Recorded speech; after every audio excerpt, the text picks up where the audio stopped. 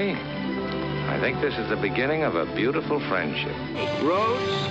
Where we're going, we don't need roads. No. I am your father. The greatest trick the devil ever pulled was convincing the world he didn't exist. You're listening to After the Ending, the only film podcast where we tell you what happens after the ending of your favorite films. And now, here are your hosts, Mike Spring and Phil Edwards.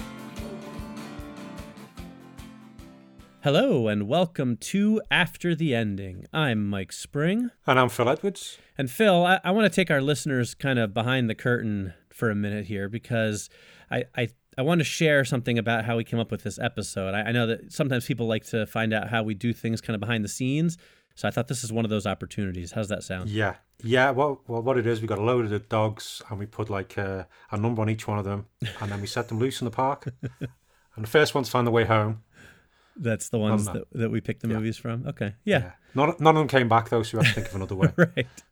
Well, obviously, first of all, actually tell people which movies we're talking about in this episode, because that's going to tie in directly to what I'm talking about. Yeah, we're going to be going after the ending of 1988's The Presidio, which stars Sean Connery and Mark Harmon, and also after the ending of 2000's Unbreakable by M. Night Shyamalan Ding Dong. That's right. Now, what I think that viewers might be interested to know is that last week when we were doing our episode and we were at the end, we always decide what movies we're going to do next week. You and I spent about a good 10, 15 minutes trying to find a movie that would go pair well with Unbreakable, that basically meant breakable. Yeah, that's right. Something's playing on the words breakable or something that's fixable. Yeah, and things like that. But we spent, like I said, a good 10, 15 minutes going, is there a movie called Breakable? No. Something Shattered, something Glass, like just kind of like searching through every movie looking for a good movie title that might make a funny pairing with Unbreakable. And ultimately, what did we come up with? The Presidio. Yeah, and I'm sure you listening out there have, as soon as we mention this, you've gone, yeah, what about this film though, and that film though, and things like that. So if you get in touch with them, we'll read them and go, oh my God. Yes, well, we do know our listeners typically are smarter than us, so obviously we couldn't come up with a good one, so we are talking about Unbreakable and The Presidio. But I just thought people might appreciate the fact that we really spent a lot of time trying to find a great match for Unbreakable, and even though it didn't pan out, that's the dedication that we have to our terrible jokes, I guess. Yes, but yeah, that's what happens when we can't come up with a decent pairing. We just go, totally left field. Right, exactly. And I think this one works. Yeah. Mine aren't linked, but yeah, it was a good mix. It was nice thinking about The Presidio again, because to be honest, it was a film I'd forgotten about. Yeah, it's one of those that I've always had a soft spot for. So it was fun to kind of revisit that one for me. All right, so let's get into it then, shall we? Yes, but before we do, I've recently been sent some copies of the Empire, the film magazine here in the UK, because I hadn't read it for a while. They got in touch and said I wanted some and, promote the magazine. And it's been great looking through it again on a nice sunny day. Been most enjoyable. It's all well and good looking online, but sometimes you just want to, go outside, sit in the sun, or go sit in the pub and have a read through a magazine, which is quite nice. But I've also got a 10% discount if you want to subscribe to Empire Magazine. It's going to be on my site, liveforfilms.com, which is also turning 10 years old. But it'll be on there, but I'll also put a link on the various podcast things. But the code will be LiveFilm, and that gives you 10% discount on a subscription. Now, let me just say, and this is completely unscripted and not from Empire at all, I'm a huge fan of Empire Magazine. And I'm really jealous that they sent you a bunch of issues. One of the pitfalls of Phil living on the other side of the world from me is that when he gets free stuff, I don't get any of it because it costs a fortune to ship it over here to the U.S. So even though vice versa. Yeah, well, likewise, right? But even though I'm a huge Empire Magazine fan, I don't get to partake of any of these. But I've been reading it for years. You can get it here in the U.S. At like Barnes & Noble and stuff. If you've never read Empire, I highly recommend it. It is hands down 10 times the magazine any film magazine here in the U.S. is. I mean, it really is just amazing. I love it, and I wish I got It to is read good. it. It's been good reading it, but you can get a digital copy as well, so you can get digital subscriptions if you want. But Right. they sent me all the ones with the lovely subscriber covers where there's not much text. That's cool. And it's alternate art. So I've got one with Deadpool 2, one with a lovely drawn picture of Darth Vader, and one with Thanos as well, with the Infinity Gauntlet. So. Empire, if you're listening, don't forget about your big fan over here in the U.S. I would be happy to accept some comp copies as well. I'll have a word with them, and I'll make sure that they put you on a no list. Thank you. I appreciate that, Phil. Now, I'll see what I can swing out. I'll do that. But if not, I'll bring over a few copies when I see you in October for New York Comic Con. That sounds good. All right. Well, so now that you mentioned that, let's get into the film, shall we? Yeah, let's do this. Do you want to kick things off with the Presidio? I do. So The Presidio, a 1988 film directed by Peter Hyams, who is kind of a journeyman B-plus movie director. He brought us Time Cop, The Relic, Running Scared, Outland, and Capricorn 1, a personal favorite of mine.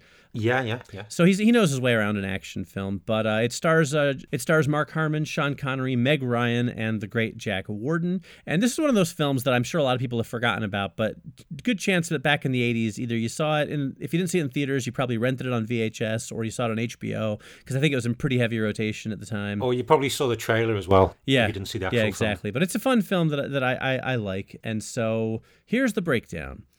On the Presidio, which is the army base in San Francisco, an MP, which is military police, is shot and killed during a botched robbery. Enter San Francisco police detective Jay Austin, played by Mark Harmon, a former MP himself, who investigates the killing. He has to work with Lieutenant Colonel Alan Caldwell, played by Sean Connery, his former commanding officer, and the two of them do not get along because of their past. Jay begins a romance with Donna, who is Caldwell's daughter and who's played by Meg Ryan, and together Jay and Caldwell uncover a plot that sees diamonds being smuggled into the U.S. from Central America through the armed forces. Austin and Caldwell foil the plot, in which Caldwell's best friend was involved, that's Jack Warden, and he tried to do right at the end, it's important to note, and his friend is killed during the shootout. Caldwell asks Austin to delay his report so he can bury his friend with full honors, and Austin complies. Caldwell ultimately accepts Austin's relationship with his daughter and tries to rebuild his own tense relationship with her. And that's how the film ends. That's very good summing up of the film. Thanks. I don't want to keep it short. It's kind of your typical kind of, cop military thriller. It's got that very particular late 80s action film vibe, kind of along the lines of like a No Way Out, that type of movie. And it's hard to describe, I guess, but it certainly is that thing where when you watch it, you're like, okay, I kind of see where this is.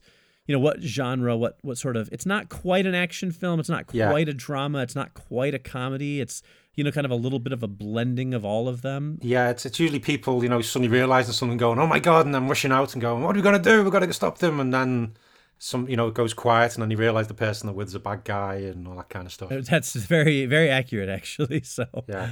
But that is the Presidio. So, Phil, why don't you take us through your day after? Okay, well, Jay waited the 2 days he had promised before handing in his police report, and the full story was released. Caldwell started a full investigation into the smuggling operation to weed out the various connections and people involved in the conspiracy. It would entail a lot of work and could burn some bridges for him, but he was angry that the deaths happened under his watch. He also spent some time with his daughter building up their relationship again. He still wasn't happy about her getting together with Jay, but he knew that was just the father side of him talking. Things gradually seemed to be heading back to normal, and that's my day after. Very good. I like it. Yeah, it's just taking things easy. I'm sure that's going to change, but we'll see where it goes. Yeah, we'll see. What's happening with yours then? All right, well, Austin and Caldwell part ways as colleagues, this time with a handshake and a begrudging smile.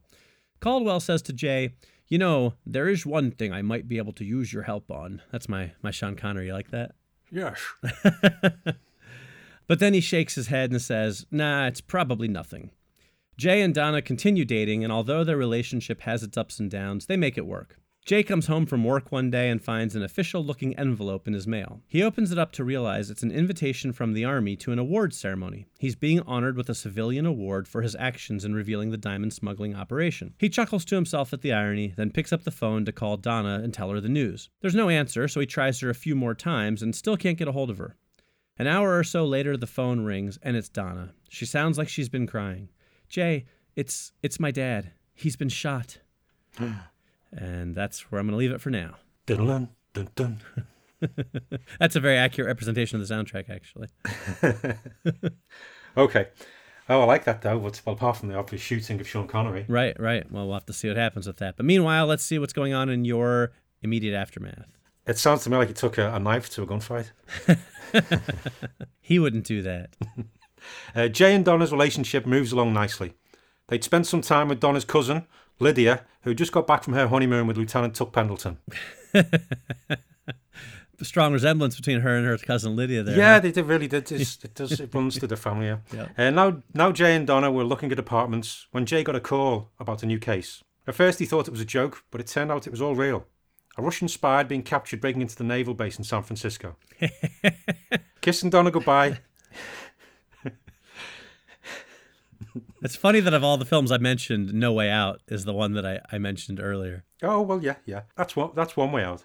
Kissing Donna goodbye, he headed off, but gave Caldwell a call to see if he knew any people he should speak to at the naval base. Caldwell gave him a couple of names that he trusted. At the naval base, Jay went through security and was just getting briefed on the situation when the alarm went off. "He's escaping," called out one of the guards. And that's my immediate aftermath. Very good. I like that. I wish I had thought of tying it into No Way Out, which is one of my favorite films, but I didn't. So kudos to you, sir. Well, maybe I did and maybe it didn't. Oh, okay. All right. But you see, I like your guess because that was one of the things I was thinking of. Okay, So, I got you. yes. Okay, what's going on then with your immediate aftermath? All right, well, Jay arrives at the hospital a short time later, where Caldwell is in critical condition. He and Donna embrace, and she cries into his chest for a few minutes. When she finally collects herself, Jay says, "Tell me what happened." "I don't know exactly," she manages. "I came home and found him lying on the floor in a pool of blood. The window had a bullet hole in it. I immediately called the ambulance, but I didn't see anything that might help." Jay checks with the doctor, who tells him that Caldwell is critical but stable for the time being. And Jay says to Donna, "I've got to go look into this. Will you be okay if I leave you here?" Donna nods, kisses Jay, and sends him out the door. His first stop is to visit the crime scene. He takes charge of the task force made up of MPs and San Francisco cops and tells them he wants a report of the initial crime scene findings in 1 hour. As he's driving back to the police station, lost in thought, he doesn't notice the white SUV coming up behind his car. In fact, he doesn't notice it until the SUV runs him off the road, right towards a cliff with a 100-foot drop into the bay below. Oh, good God. And that is my immediate aftermath on my episode of Cliffhangers, apparently. Yes. Oh, my God. I got to keep him coming back for more, you know? Yeah, well, I want to know what happens. Well, we're going to tell you shortly, but first, let's get to your long term. Okay. The naval case still bothered Jay. He joined some of the guards in chasing down the alleged spy, and they'd almost got him. They'd cornered him at what the guards had said was a dead end. But when they turned the corner, he was gone. He seemed to have vanished into thin air, possibly with some of America's nuclear secrets. Putting it out of his mind, he focused on the present. He looked at the priest and then turned to watch Donna as she walked down the aisle with her father. Caldwell glared at Jay, but then broke into a grin as the wedding ceremony began. The service went off without a hitch. Jay and Donna were married, and the reception was a fantastic time. Caldwell whispered to Jay how proud he was of Donna and Jay marrying. "But if you tell anyone I said that, I'll kill you," he laughed. After that, Tuck Pendleton wished them well, and Tuck asked Jay about the naval case. "What was the name of the Russian guy, anyway?" asked Tuck. Jay thought about it. "I think his name was Chekhov." And that's my long term. Oh, I see how it is. All right, you got me on that one, Phil. All right, so It could have been, yeah, but No Way Out is the more logical one. right, it is. But I love the fact that you instead tied it into Star Trek 4 of all things. Like that's really fun. It's the years are almost quite close enough. Yeah, and it's absolutely. all San Francisco and all that. Yeah, No, that yeah. works out perfectly. I really like that. Thank you. Yeah, Nice I was just job. when it came to me, I was just going, "Oh my God, yeah, that was in San Francisco." Very Yeah. cool. Yeah, it was the nuclear vessels. Yeah, that's right. Yeah. Okay, that was my long term for the Presidio. What's going on with yours? He's gone off the cliff? Oh no! Oh no! Well, Jay manages to jump out of his car just seconds before it goes over the edge and plummets to the bay below. By the time he pulls himself back to the road, the SUV is long gone. Jay is shaken but uninjured, and he realizes he now has one advantage. The killers think he's dead. He makes his way back to the hospital. Donna's asleep, and Jay sneaks into Caldwell's room. Caldwell stirs, sees Jay, and manages to utter one word before he collapses into unconsciousness. Meridian. Ooh. Using this clue, plus the forensic evidence, Jay figures out that Caldwell had stumbled onto an illegal sex ring operation being run out of the Presidio called Prime Meridian, and with the help of the army brass, he brings them down and captures the man who shot Caldwell. With the bad guys in custody, Jay returns to Donna at the hospital. "You're just in time," Donna says. "He's just woken up. The doctors say he's going to be fine." Jay and Donna enter the hospital room together. Caldwell looks at Jay and says weakly, "Did you—" "Yep, I got him," Jay says. "You did good," Caldwell says. Donna beams proudly as Jay smiles. Then they sit back and settle in as the nurse comes in with dinner. Oh, very nice. Thank you. All right, well, that was The Presidio. Phil, do you have any trivia for us about this film? Yes, I do. Okay. After the start of the film, the Presidio itself barely features in the rest of the film. Very true. Kevin Costner was originally going to play the Mark Harmon character, but he dropped out. Would have been, a bit of an Untouchables kind of thing going on again. Mm-hmm. And the shot of the aircraft carrier at the start, that was coming into San Francisco, that was totally unplanned. The entire film crew and hundreds of off-duty soldiers were filming a stage parade, but when they saw the fleet coming in, they went, "Let's film that." So they did that, and that was what they mainly used for the opening of the film. It's a great shot, actually. It is, yeah, but it's great that it wasn't. It's just It happened to be there at the exact time. I was actually wondering about that, because I just watched the film again, yesterday, and I saw that, and I was like, that's a lot of preparation to get for one shot with an aircraft carrier. Right. Cost them a fortune. Right. It was was the Navy really that, willing to just, put an aircraft carrier into the bay? But apparently they weren't. Yeah. So that worked out well. The right place at the right time. Yeah. That's very cool. And that's the Presidio. You know what? This movie made me miss Mark Harmon as a movie actor. Oh, yeah, totally. I always liked him. Yeah, this and Summer School is one of my favorite movies. And, then he got on NCIS and just, has been coasting along doing that show for the last 15 years, which is come on. Well, to be honest, I mean, NCIS's character, and that could have been this character, but, just as the years have gone by. My very first instinct was to have him end up being his character from NCIS, but I didn't do it for two reasons. One, because I thought it was too obvious, and two, I really don't like NCIS, so I was like, why do I need to give them any glory? You know what I mean? Yeah, same here. I was thinking about doing it as well, but I thought, no, that's just it's just too obvious, so I let it go. I was trying to tie it into Summer School, but I couldn't. Yeah, I thought of that too. Actually, I do love that movie. So. Oh, me too. Yeah, but I always liked Mark Harmon. I wish he'd just his film career just been had that. He didn't have that film, did he? Which sort of just went. Right. I mean, Summer School is actually a decent-sized, a medium-sized hit, but he didn't have the one that made him like a real big movie star, a marquee star. And I wish he did, because I do like him quite a bit, and I really liked seeing him in this film and the few films he did before he became a TV actor. Yeah. Or I guess returned to TV, I should say, because I believe he started off as a TV actor. But yeah, that was the Presidio. All right, very good. Well, let's move on then to Unbreakable. M. Night Shyamalan's Unbreakable from the year 2000, so long ago. Yeah, I know, right? But you think about that, the Sixth Sense came out in 99, so it's what a quick turnaround that was to get his follow-up film. This is one of my favourites of his. So yeah, there's going to be spoilers because we're going through the plot, and also there might be spoilers tying into some of his more recent films if you haven't seen some of them, and maybe a certain film he's making now. So just so you know. Right.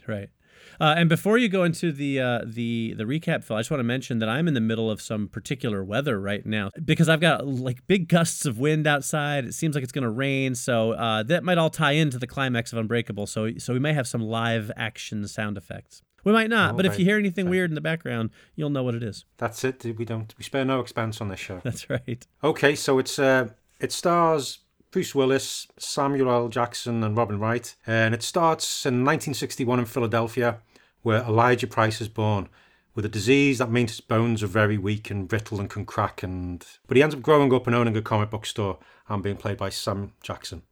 Present day, we see security guard David Dunn, Bruce Willis, who's drifting through life. He gave up a promising football career and married Audrey after they were in a bad car accident. But the marriage is now falling apart and their son Joseph is suffering because of it. Returning from a job interview, David's train crashes, killing the other 131 people on board.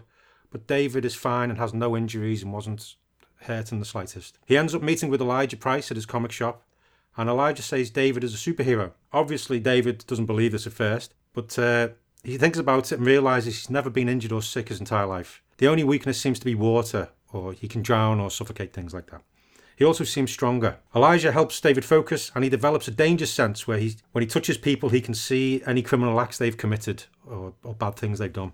David uses this and his ability to not be hurt to stop a family being killed.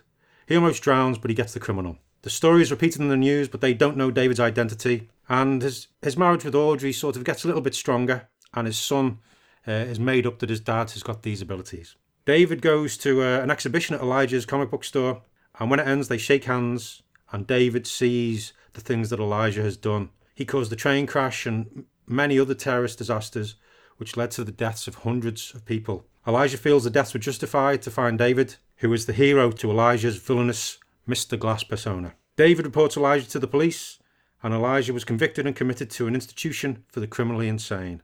And that's Unbreakable. Very nicely done. Very nicely done. Thank you. I mean, I really like this because the fact when I sat down and watched it, I had no idea it was going to be a superhero comic book movie. Right. Neither did I. Yeah. Neither did I. I have a complicated history with Unbreakable, largely due to expectations, I think. I was one of those people, I went to see this, it was only a year after The Sixth Sense, and I was expecting, that level of amazing. And I think the first viewing of Unbreakable, I was very disappointed. It is a slower moving film in places. Yeah. And I remember being disappointed with it for quite some time. And then when it came out on video, I don't think I watched it again right away, but I eventually got around to rewatching it, and I gained a much, much different and better appreciation for it. And it is now a film that I enjoy quite a bit. I think when you know what to expect and you're not, looking for The Sixth Sense Part 2, it's a much different film experience. And I certainly have been a victim to my own expectations, in the past. I try not to do that anymore, and I'm pretty good at it now. But this is one. But I do really enjoy this film for sure. No, yeah, it was good. It's mainly just a character piece, isn't it? But it just goes through some things. It's just when you start putting things together and you're going, oh my God. Right. It's good. Yeah. I like it. Yeah, it's good stuff. It's if there were real life superheroes, it probably would be more like this. Right, exactly. It is kind of a nice sort of look at what superheroes might be like in the real world as opposed to the more Marvel approach, which is great, yes, but very different. Yeah, definitely. But that's what happened in the film. We should be seeing, after 18 years, there is a kind of sequel in the works. But that's why we thought we'd do this now. But what have you got happening with your day after? Okay, well, life settles into a rhythm for David, Audrey, and Joseph. David continues to quietly perform superheroic acts when he runs across a situation he can help in, but he doesn't go out of his way to find bad guys.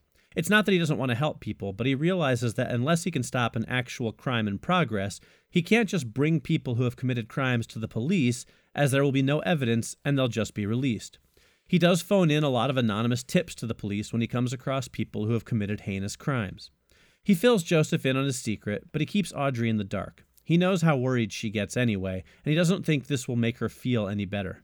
One morning at breakfast, as he's reading the newspaper, he sees something in the obituaries that concerns him. A funeral notice for a Mrs. Charlene Price. It takes a minute for him to realize where he knows her from, but he eventually lands on it. It's Mr. Glass's mother. And that's where we're going to leave things for now. Oh, interesting. Mm-hmm. I like that what you did because, yeah, you're right. It's always the thing I always thought of you real superheroes. How'd you fight crime? Where'd you go? Well, especially now I'm a huge Spider-Man fan, but especially in the earlier ones, a lot of times he would just web up people robbers outside of the police station with a note saying these are robbers, and I'm like, okay, and now they're free because there's literally no evidence at this point, and you stopped the crime from happening. So that's not how the legal system works, So I thought, well, you can't just see that somebody had robbed a place and then take them to the police because where's the proof? Yeah, you got to get them in the act, haven't you? Or have proof that they've been doing it. Exactly. But yeah, I like the idea of him calling in. That's probably more realistic. Yeah, what he'd do. I thought so. Yeah. I was trying to keep with the tone of the film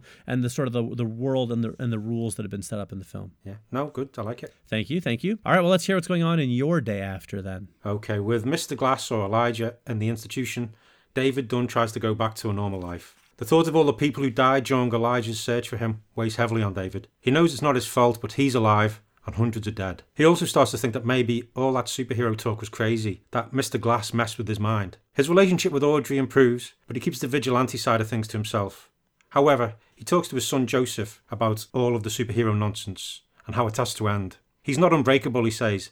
It's the real world, there are no superheroes. Joseph sighs and walks to the kitchen. He returns with the sharp knife. Cut yourself, says Joseph. If you bleed, then it's all nonsense. If you don't, then you keep helping people. Thinking about it, David nodded. He took the knife and put the blade onto his arm. And that's my day after. Interesting. Interesting. I like that. I'm anxious to see which way you go with this because I could very easily see you going either direction with it, and it would be just as interesting either way. Very cool. Yeah, it's gonna start with him with one arm. That would be interesting too, although slightly unexpected. Yeah, he didn't know when to stop. Right. He's unstoppable. That's the name of the sequel. He's not unbreakable. He's unstoppable and unsmartable, apparently. Okay, well, that's mine. What's going on with your immediate aftermath? Well, David's fears have come true. With the death of his mother, Mr. Glass has come unhinged. The day after the obituary ran, David saw in the news that Mr. Glass had escaped from the mental institution he was imprisoned at. David tries to track him down and put him back in police custody, but he eventually realizes that super strength and psychic flashes via touch aren't enough to make him a good detective. He realizes he has no idea where Mr. Glass is, and that he'll have to wait for Mr. Glass to make the first move. After his fruitless day of searching, he comes home to find his house eerily empty. He calls out for Audrey and Joseph, but there's no answer. On the dining room table, he comes across a note. It reads, "Mr. Steele, if you want to see your family alive again, meet me where I first contacted you, tonight at midnight. Your nemesis, Mr. Glass." And that's where I'm going to leave it for now. Oh, I like it. All right, well, let's see. Okay. I'm curious. So let's hear what you got for your immediate aftermath. Okay. The knife hadn't cut him. The past month had seen David save 16 people, and the media were calling this mysterious saviour the Wraith. David was seeing the worst of humanity, but also seeing the joy of those that he saved. He thought it had all ended, though, the week before, when the rapist he had stopped had pulled out a gun and shot David. It seemed he had missed, and David knocked him out in one punch. It was only later that night David found the bullet hole on his shirt, yet there wasn't a mark on his chest. David also kept a watchful eye on the news to see if there were any more people like him. Reports of a drunk in LA with powers turned out to be false. And news of a man and woman with the powers of an ancient snake god in South America seemed too far-fetched. It seemed that David was one of a kind. Elsewhere, Mr. Glass was doing his own research and plotting. So far, everything was going exactly as planned. That's my immediate aftermath. Very cool. All right, very cool. Well, that certainly is interesting. Okay, what's going on then with your long term? What's Mr. Glass done this time? All right, well, Mr. Steele, David asks Mr. Glass as they stand in the cemetery under the full moon. "Don't you understand? You have to have a secret identity," Mr. Glass says. David looks at the gun in Mr. Glass's hand. It's pointed at Audrey and Joseph. "What do you want from me? Revenge?" David asks. "Do you think I'm that simple?" Mr. Glass says. "You did what you were supposed to do. But what happened after that? Nothing. I've been waiting for you to become your destiny, but you're still hiding, David. So you want me to what?" David asks uneasily. "I want you to become the hero you're supposed to be, the hero I need so I can become my destiny. I want you to reveal yourself to the world.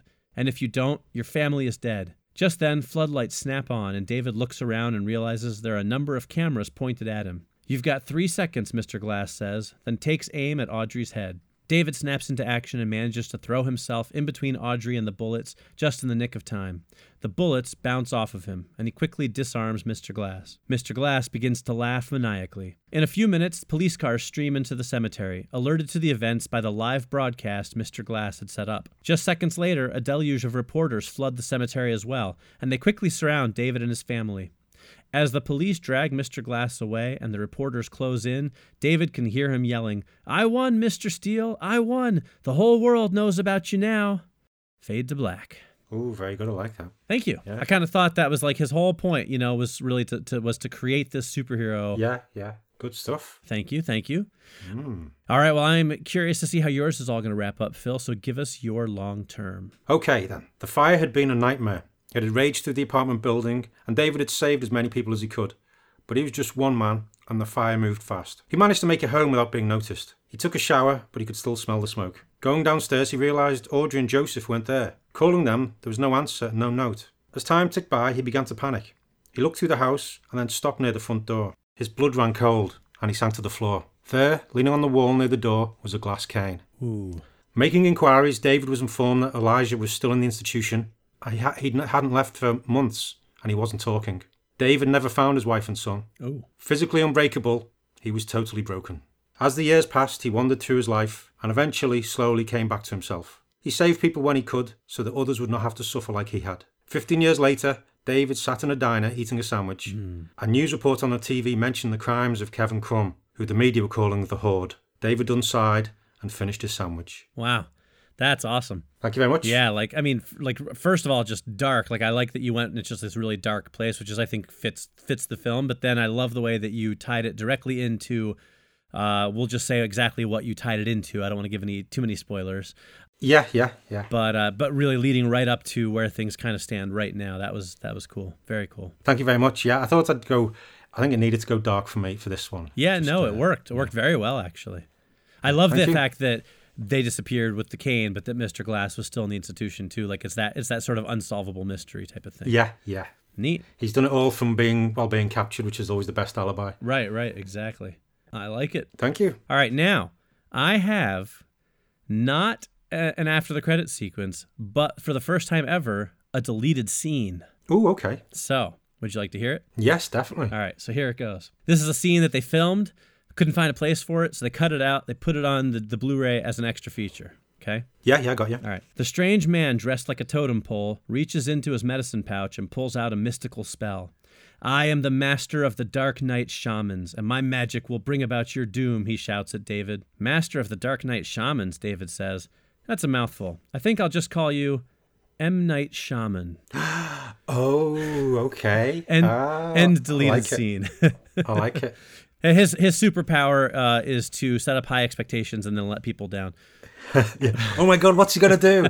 Oh, he's got out a chicken foot and he's doing some kind of spell. Yep, exactly. So, I like it. Yeah, I thought of this idea. I just wanted to work that in, because I thought it was funny. But then it obviously had no place in my ending whatsoever. But it was the very first thing I thought of for my after the ending. So I was like, I got to find a place for it. I'll do it as a deleted scene. I like it. Thank you. Good. Thank you. All right, so that is Unbreakable. Phil, do you have any trivia for us? I do, yes. We've got Charlene Woodard played Elijah's mum. That's why I named her Charlene, by the way. That little nod. Oh, very good, yeah. But the actress is actually almost 5 years younger than Sam Jackson. Oh, that's funny. The film was shot in sequence and used a series of long tracking shots with stark shadows or unusual camera angles to mimic the storyboard flow of a comic book. Cool. The scene in the stadium where David brushes past a mother and child and senses that some kind of child abuse is going on is thought to be Kevin Crumb, who's James McAvoy's character in Split. Right. So there's a connection with that film there. Yep. And Elijah in the Bible was prophesied to return to Earth to pave the way for the coming of the son of David, who was a saviour. And Unbreakable was the fourth film that featured Sam Jackson and Bruce Willis. Can you name the other three? Die Hard with a Vengeance. Yes, that's 1995. Pulp Fiction. Yeah, 1994. And there was one from the year before that, 1993. I'm going to go ahead and say I'm drawing a blank, although I'm sure once you tell me what it is, I will know the answer. Well, it'd be okay if you don't know, but it was Loaded Weapon 1. National Lampoon's Loaded Weapon. Oh, yeah, because Bruce Willis cameoed in that, I believe. Yeah, he's basically doing his Die Hard character. Right.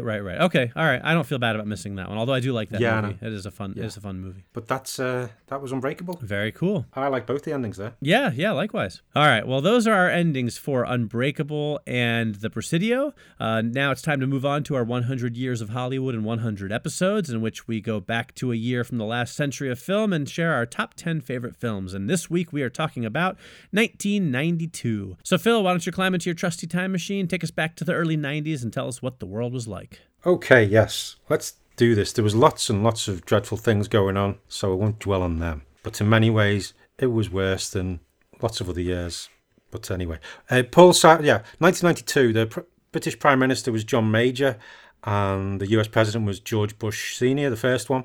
Paul Simon was the first major artist to tour South Africa after the end of the cultural boycott. North Korea signed an accord with the International Atomic Energy Agency, allowing for international inspections of North Korea's nuclear power plants. Oh yeah, that clearly worked out well. Yeah. They've they definitely got nuclear stuff. Yeah, that was definitely exactly. Yep. Yeah, we've inspected it. They have nuclear weapons. They've got moving on. They've got nuclear capabilities, and we're not sure. Anyway, the Maastricht Treaty was signed, which founded the European Union. The Los Angeles riots took place after the police involved with the Rodney King trial were basically, anyway, the results of that came out, and it lasted for 6 days, saw 53 people dying and caused $1 billion in damages. Wow. Here in the UK, the Church of England voted to allow women to become priests, and Cartoon Network launched. Usually I have a lot more facts, but as I say, it was a lousy year. Right. And these were like some of the decent ones. And that included the Los Angeles riots. So there you go. Right, there it was you that go. kind of year. Yeah.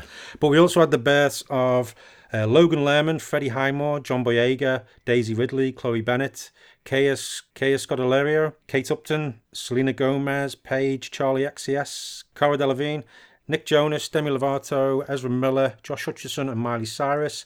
And I have had the deaths of Dick York, Willie Dixon, John Ireland, Hal Roach, Cleveland Little, Fritz Lieber, Marlene Dietrich, Francis Bacon, Benny Hill, and Isaac Asimov. But that was 1992. All right. It's one of those kind of years. Yeah. Well, and it's also kind of that way for the movies, I think. Yeah. There was some really good ones, but then there was a lot of.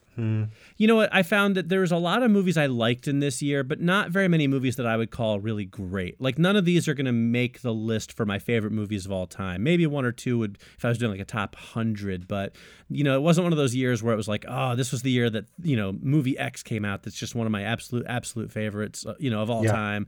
Like, it was like, oh, my top 10 list is all very enjoyable films, but very few of them are ones that I watch all the time, or that are, the real true place in my heart kind of films. Exactly, yeah. I know exactly what you mean. But let's get into it and share our films, shall we? Yeah, let's. Do you want to kick things off? I will. So for number 10, I have a tie. It's my only tie, but I couldn't decide which of these two. One of them was going to end up at the number 10 spot, and finally I just said, I'll make them both number 10. It's My Cousin Vinny and A League of Their Own. Two comedies, obviously My Cousin Vinny with Joe Pesci and Marissa Tomei. She's fantastic in it. She won the Best Supporting Actress Oscar for her role, which was great. League of Their Own, which is Tom Hanks. There's no crying in baseball. Great films. I haven't seen them in a while, but I've seen them a couple times. I always enjoy them. And they're kind of fun to watch when they come on TV, but they're not movies I go out of my way for. So that's my joint number 10. Yeah, both good, enjoyable films. Neither made my list. But totally fair. Totally fair. Yeah, my number 10 surprised me. Okay. But it is Under Siege, Steven Seagal. Really? Yeah. Okay. It's mainly because it was on a couple of weeks ago and I watched it late on. Oh, all right. After I've been in the pub though and came back in, but I just watched that might have something to do with it. Yeah, I watched it and just enjoyed the hell out of it. Yeah. It's probably the only Steven Seagal film which I actually enjoy. Yeah. I just because it just so I'm just the chef. Right, and right. just going. Oh, but anyway. Right. It was just enjoyable tosh basically. Yeah.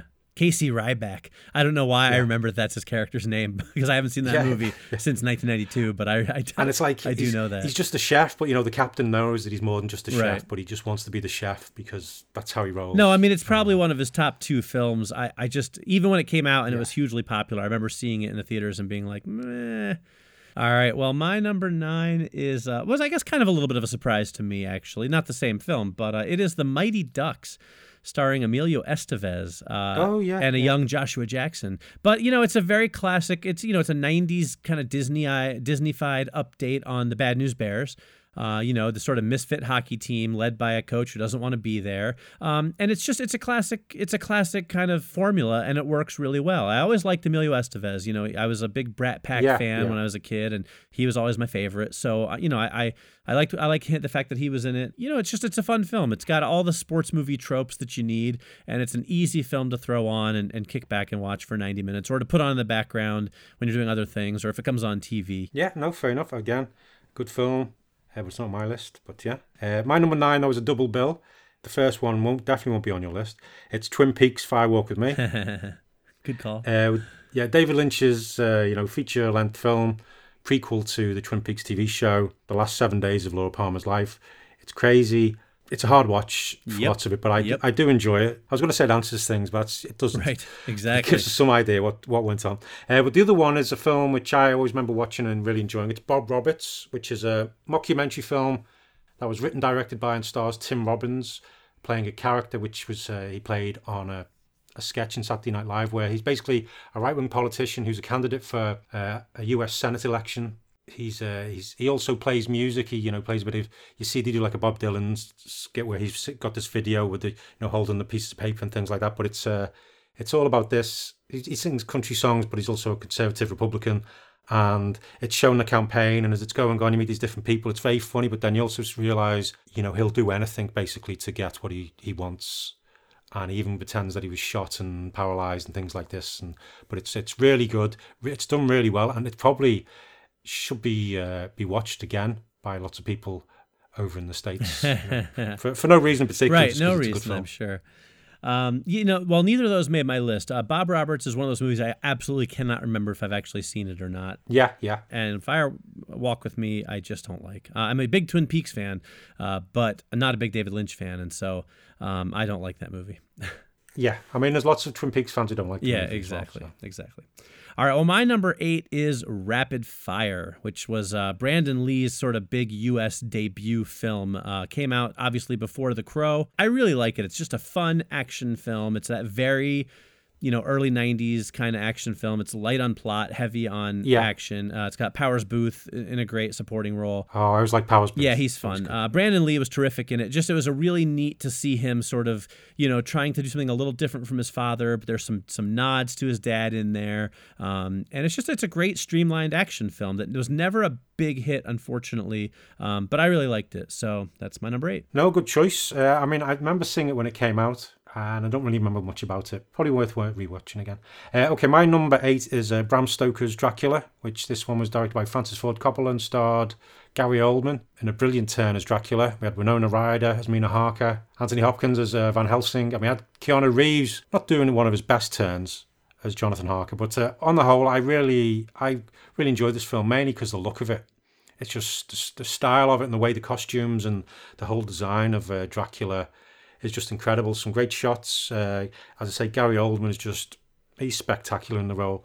It's a pity it just didn't quite gel as a whole, but it's got some of my favourite, people in it, and I just thought it was a great adaptation of Bram Stoker's novel. Yeah, this is a weird film for me. I remember when it came out, I was in high school, and I was so obsessed with it. I couldn't wait to see it. I had the T-shirt before I even saw the movie. And then I remember being disappointed in the film, because it, like you said, didn't quite gel. But I still liked it, I think. But then I watched it a couple of years ago. They put out like a special edition Blu-ray, and I think I liked it even less this time. I kind of was thinking, maybe I'll gain a new appreciation for it. It's 20 years later. And, I don't have the expectations on it. And I think I really liked it less. It didn't make my list because I really just don't think I like that film that much. It does look great. It has some neat moments, but as a whole, it's not a film that I enjoy. Yeah, that's the thing. There are just some great scenes, but then there's just a little bit, it just doesn't quite, the chains aren't quite there just to make it just, perfection. Right. Agreed. All right, well, my number 7 marks the second appearance on my list of one Emilio Estevez, which is probably the only year where we have 2 Emilio films on my list, and it is Free Jack. Also starring Anthony Hopkins and Rene Russo, and also Mick Jagger, strangely enough. But I really like this movie. I remember I saw it when it came out, and I loved it. And I watched it a few years ago, and I think it really holds up. It's a fun science fiction action film. It's Emilio Estevez. This Free Jack thing is they take someone from the past, somebody young, they steal them from the past right before they're about to die, and then they bring them to the future, and they put somebody who's about to die, some old rich person's brain into their body, so they have a whole new body to live in. But of course, Emilio Estevez, wakes up and breaks free and goes on the run. And as we know by now, I love movies where characters just go on the run and have to be on the run like the whole time. And that's what this movie is. And I really like it. It's always been a film I've enjoyed. And it was a pretty easy inclusion on my list. No, excellent. I've never actually seen that one. I've read the Philip K. Dick book it's based on. Yeah, I'm sure the movie's completely different, but it's really worth watching. It's a fun movie. I think you'd like it. Yeah, I'll have to see track it down. Track it down. Streaming or something, Yeah. Good one. Okay, my number 7 is Wayne's World. Good choice. The Mike Myers. Well, we all know Wayne's World, all that stuff. Saturday Night Live one. It's probably would have been higher, but I saw it about 6 or 7 months ago, and it hadn't aged quite as well as it probably could have. Right. But I remember when I saw it the first few times, because I watched it loads when it first came out, and just thought it was brilliant, and just laughed. It still makes me laugh. Don't get me wrong, but it's showing its signs of age basically. But just lots of good memories, lots of good moments, some good music, some amazing cameos as well. Right. And it's my number 7. A gun rack. What am I gonna do with a gun rack? It will be mine. Oh yes, it will be mine. Well, you may have guessed, but my number 6 is Wayne's World. Oh wow, cool. Yes. I like you. I love this movie. Obviously it's aged a little bit, but there are still really funny scenes throughout it that hold up as being very funny. It might not work as well on the whole, but I mean, the Bohemian Rhapsody scene is great. There's just so many gags that really work and that are really funny. It's a fun film. So I mean, it may be flawed, it may be dated, but I love it, and it's a favorite. So that's my number 6. Excellent. My number 6 could be a surprise for Mike here. It's a Disney animated film. It's Aladdin. They don't often make my films, but wow, yeah, they don't. I was wondering if this was gonna make your list. But I do like this. It's just because it's got some cracking songs. Yeah, which some of the catchiest songs out of all of the films. Yeah, the Disney films. It's got Robin Williams just stunning as the genie, and it was all sort of came out. I was at university, and I always remember like a crowd. It just seemed to catch on. I always remember my friend James just kept singing, Prince Ali. He kept doing that, but he only knew like the first few lines of it. But lots of us enjoyed it. Just lots of nice memories associated with it, and that's why it's my number 6. Yeah, I mean, this was really that golden period of Disney where they did Beauty and the Beast, The Lion King, and Aladdin, all within 3 years. I mean, so really some classics. So I'm glad it made your list. I was wondering, because I know the Disney films don't usually make it on there, but I kind of felt like if any Disney film is going to make it, Aladdin would have to be it. Yeah. Good choice. Yeah. Well, it's not my number 5, but my number 5 is Lethal Weapon 3. One of the rare sequels that is, I think, equally as good as the first couple of films. It's a lighter film than the first two, so I have a hard time saying it's my favorite of the series, because I really do think the first 3 films are all terrific. But there's something about the third film that I really like. I don't know if maybe it's because they give, Riggs a romance in the form of Renee Russo, who makes her second appearance on my list after Free Jack. Yeah. But there's something about the third film that I really, really enjoy. It's just as good as the first 2 movies. Like I said, it's a little bit lighter, so if you're more of a diehard Lethal Weapon fan, maybe it's not your favorite. But I really, really enjoy it, and I'll put that up as a pretty perfect trilogy. We'll ignore the fourth film, but the first 3 are all really great. And I love Lethal Weapon 3; it's a lot of fun. And they filmed the building explosion was in Orlando when I lived there. It was a big event. Everyone went downtown to watch them implode the building. Cool. I didn't go, but everybody else did. So. Oh, okay. I was like at midnight. It was like at midnight or something in downtown. I was young. I didn't, That's an excellent choice. I do like the film. Did make my list. All right. My number 5 is a Peter Jackson film called Brain Dead. Over in the US, it's often called Dead Alive. It's all basically set in New Zealand, where this rat monkey bites this horrible mother. She turns into a zombie, and then lots more zombies happen, and her son tries to keep it all, under wraps and then fight them. And you've got the great scene of a Vicky going, I kick ass for the Lord, all that kind of stuff. But lots of funny moments, some amazing gore effects. It is one of the goriest films you can probably see. So much blood. It's got a horrible, weird zombie baby as well. But right. I remember seeing it the first time, just going, oh my God, because I'd seen Bad Taste and all that. And then he did, now he's known for doing Lord of the Rings and all these other things. And but I just thought it was lots of fun, lots of gore, and it was I've got good memories of watching that with friends as well. Very good. I'm not a big fan of this film, so I get it. Yeah, I think you mentioned before. Right, I think we talked about it before, I think on a zombie list or something, but not a big fan, but that's okay. I understand. It's a cult classic. I get it. It's not terrible. I don't hate it. It's just not a fan. Yeah, no, fair enough. All right, well, my number 4 is a film, Phil, that I don't think you can handle. Because you can't handle the truth. Why don't you try me, Mike? It is A Few Good Men. Excellent. Yeah, well... Yes, it's my number 4 is a double bill, and A Few Good Men is one of those films. Oh, very good. It's a great film. I mean, I like Tom Cruise. I even like the film that much, despite the fact that it has Jack Nicholson in it, which tells you something. It once again reinforces the fact that you've got some weird taste. No, it reinforces the fact that I know what I'm talking about. It's one of the few films I can stomach Jack Nicholson in. But I love a good trial film. It's got a good kind of central mystery, might be a strong word, but you know what I'm saying. Tom Cruise is terrific in it. It has that awesome scene about you can't handle the truth, which is, a classic. If any movie line from 1992 entered the public consciousness, it's that one. You can still say that and people know it's from a movie, even if they don't know what movie it's from. Yeah. And I just really like it. It's got a great cast with Demi Moore and Kevin Pollak also in there. And it's a really just engaging, exciting, kind of thrilling, film. So that's my number 4. Yeah, good film, good courtroom drama. That was my number 4, but it's a double bill with Last of the Mohicans. Oh, okay. Which was directed by Michael Mann and stars Daniel Day-Lewis and Madeleine Stowe. I just think it's a beautiful film. It's got some amazing shots. The cinematography is incredible. The filming all on location is just, great use of light and all this stuff. I'm not a big fan of Daniel Day-Lewis. I know he's a brilliant actor, but often half the time in the films, I just go, oh no, I don't really like you. Right. But this is one of the ones I really like him because it was quite different to all his other roles he'd done. He's basically like an action hero. It's a good, cracking story. It's always been a cracking story, but I thought this was done supremely well. It's got an amazing soundtrack as well, which I always like. But it's my number 4, Last of the Mohicans and A Few Good Men. A lot of people have a really deep love for Last of the Mohicans. Like, it's one of those movies that people just really embraced. I like it. It's fine. It didn't make my list. It's not a film that I love. I think I've seen it once or twice, and it's like, okay, it's good. Yeah. I can appreciate it. Michael Mann, the most humorless man in Hollywood. I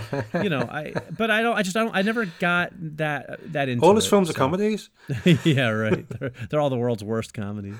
But a good, legitimate choice. Just not a film I ever really embraced that much. Yeah. Well, my number 3 is a film that is quite notorious. It is Basic Instinct. Wow. I'm just gonna cross my legs on this chair. It's the chair creaking, not me. Michael Douglas, Sharon Stone, of course. But, almost more germane is the fact that it was written by Joe Esterhaus and directed by Paul Verhoeven, who I'm a big fan of. Yeah. The thing, of course, is Basic Instinct got all this attention. I mean, it's a film that really rocked the world. It got so much attention. I remember I had to sneak in to see it because I think I was I wasn't under 17. My girlfriend at the time was. She was a year younger than me. So we had to sneak in to be able to watch it together. But I think what gets lost in all that is that it's a really good thriller, Yeah, it's so much more than just that leg crossing scene. Exactly. Yes, it has a lot of sex and nudity in it, but it's a really good murder mystery. Sharon Stone is fantastic in it. Michael Douglas is one of my favorites. It's got a really great thrilling vibe to it. And so, yes, there's a lot of nudity. Yes, there's that famous scene, but beyond all that, it's just a great, exciting thriller. And thrillers are really one of my favorite film genres. So I always think Basic Instinct is a great film, and I think it gets underrated for how good it is as a movie because of all the sensationalism surrounding it. But I think it holds up as a really good flick. No, I totally agree. It didn't make my list, but yeah, I totally agree. It's a really good film. My number 3 is Unforgiven, which stars Clint Eastwood. He also directed it, where he plays an aging outlaw, William Money, who's a farmer, and then he takes on a job and unleashes his old self against Gene Hackman. Also stars Morgan Freeman and Richard Harris, just some brilliant actors. I just thought it was an amazing film. Very good choice. I've only seen Unforgiven the one time, and maybe that's part of why I didn't make my list. I didn't love it when I watched it. I feel like I need to revisit it, but when I was making my list, I had to go based on just what movies I remembered, and it was never a favorite of mine. All right, well, my number 2 has already appeared on your list, and as you might guess, it's a Disney animated film. It is Aladdin, and I think you said most of what it needs to be said about it. It's a great film, great music. Really, Robin Williams is what sets that film apart. His performance as the genie is just amazing. Yeah. But it is one of the most action-packed and frenetic and exciting and funny Disney films. I love it. No big surprise to see it at number 2 on my list, I don't think, for anybody who's been listening to the show for a while. No, yeah, I knew it'd be high on your list. Yep. Okay, yeah. My number 2 film is one we went after the ending with way back in episode 7. Yep. It is Sneakers. Ah, okay. That's good. It's the one, Robert Redford, Dan Aykroyd, Ben Kingsley, and lots of other amazing actors, Sidney Poitier, who hack into computer networks and test security systems. Then they get involved in this scheme, which has been going on, but just amazing actors and a good comedy caper. Some brilliant bits. I always love the bit where you see Robert Redford he's trying to get into a door, but it's a different lock than they anticipated, and he spends ages, listening to what the advice they're giving him over his earpiece, and then he just kicks open the door. But I do like the film, lots of fun, and it's my number 2. I do like the film very much as well. It is a fun movie. I watched it again back when we went after the ending of it. I still enjoy it, but it's not one of my favorites. I think you like it more than I do, and that's okay. Yeah, cool. All right, well, my number 1 is Army of Darkness. Groovy. Yeah. It's the third in Sam Raimi's Evil Dead trilogy, and I know we've talked about it before, I think on one of our mini lists. It's my favorite of the 3 films. It's really the one that made me into an Evil Dead fan. I can give or take the first 2 films. I mean, I like them, but, whatever. But the third film is really the one I love. I love that combination of horror and comedy. It's got so many great quotes, and Bruce Campbell's fantastic, and I just love Army of Darkness. So that's my number 1. It's an excellent choice. It's so good, in fact, that my number 1 is 2 films, and Army of Darkness is one of them. Excellent. All for the reason you say. It's so much fun. It really is. But I totally agree with everything you said about it. And my other half of the number 1 is Quentin Tarantino's Reservoir Dogs. Very good. Yes, his first film, which just seemed to come from nowhere and just flipped everything, and it's iconic. So many things, the snappy dialogue, the fact you don't actually see the heist in question. It's just happened. We saw little bits before, and then it's mainly afterwards. An incredible cast doing amazing things again with that script, and a stunning soundtrack. And it just Quentin Tarantino with that one film just laid down the flag, saying, "This is me. This is what I'm going to do." I've watched an awful lot of films and listened to an awful lot of music. Right. Blew me away when I went to sit with my dad, and the 2 of us, we came out afterwards just going, "Oh my God, that was amazing!" And I think I watched it 2 or 3 times after that as well. Right. In the cinema. So, yeah. It's my number 1, Reservoir Dogs and Army of Darkness, and that's a damn fine double bill. Yes, if ever it there is. was one. I like Reservoir Dogs. It did not make my list. It probably would have been like my number 11. Yeah. I didn't see it initially. I saw it in the wake of Pulp Fiction. Okay, yeah. As I think many people did. I went back and was like, oh my God, Quentin Tarantino's awesome. And I like it. I like it very much. It's a good film. But but what I think kept it off my list is it's never the film I choose to go back and rewatch. I've seen it like twice. I like it. It's got that, that great scene in the middle that's really intense. that's done so well. Yeah. But it's good for all the reasons that you said, but I'm never in the mood to go back and rewatch Reservoir Dogs. So that kind of kept it off the list for me. But it is a great film. There's no denying it. I do enjoy it. Yeah, well, that's fine, but I totally understand everything you just said, especially seeing it later on after Pulp Fiction. Right. It's hard going back to it. So. Right. All right. Well, that is 1992. That's our lists, and that's going to wrap up our episode. But before we go, Phil, why don't you tell people what they can expect next week? Okay, then. So next week, we're going to be going after the ending of Daddy Daycare and Fight Club, which, if you look at them a certain way, are the exact same film. I was just going to say, I was like, I didn't think about the fact, but that actually is kind of a thematic pairing. Yeah. And also doing our top 10 films of 1968. All right. Well, that will be a fun episode, I'm sure. The first rule of After the Ending is definitely talk about After the Ending. Tell your friends. Yeah, spread the word. the word. You know, it's no secret here. But the second rule of After the Ending is tell even more that's people, right. people you don't know. That's right. All right. Stay safe. Yeah, exactly. Don't get involved in a fight club because it's dangerous. You end up getting That's hurt. right. Just stick with the After the Ending club. Ignore the fight club. It'll be happier and safer. Yeah. All right. Well, that's going to do us for this week. So, as always, we thank you greatly for listening. I'm Mike Spring. I'm Phil Edwards. And we'll see you next week. After the Ending.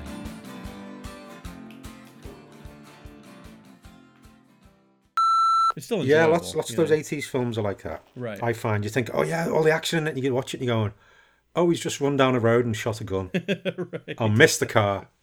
Jay comes home from work one day and finds an official-looking episode in his mail. I don't know how you get an episode in the mail. Meridian, is that from something? That reminds me of something. Yeah, I was watching a Deep Space Nine episode at lunch while I was writing this, and it was called Meridian. Oh, okay, fair enough. Yeah. All right, well, that is the Presidio. Phil, do you have any trivia? No. No, I'm not using that. Let me do that again. Oh, good God. You may get some real-life sound effects as you're reading because I've got a lot of really windy wind. That's dumb. Windy wind. Windy wind. Ooh. Let me do that again. Now, I will say, well, I won't say yet, actually. We'll come back to that. Okay. Never mind. Okay. But what's going on with yours? What's Mr. Class? Mr. Class? What's Mr. Glass done? He's like, hello, I'm Mr. Class. Yes. We're having a dinner party. Bring all your best manners. Make sure you know which cutlery to use. Exactly. Emilio. Sorry, that's like from Night of the Roxbury. What is love, though, Mike? And who was standing there but Emilio Estevez? Yeah. Sorry, I love that bit.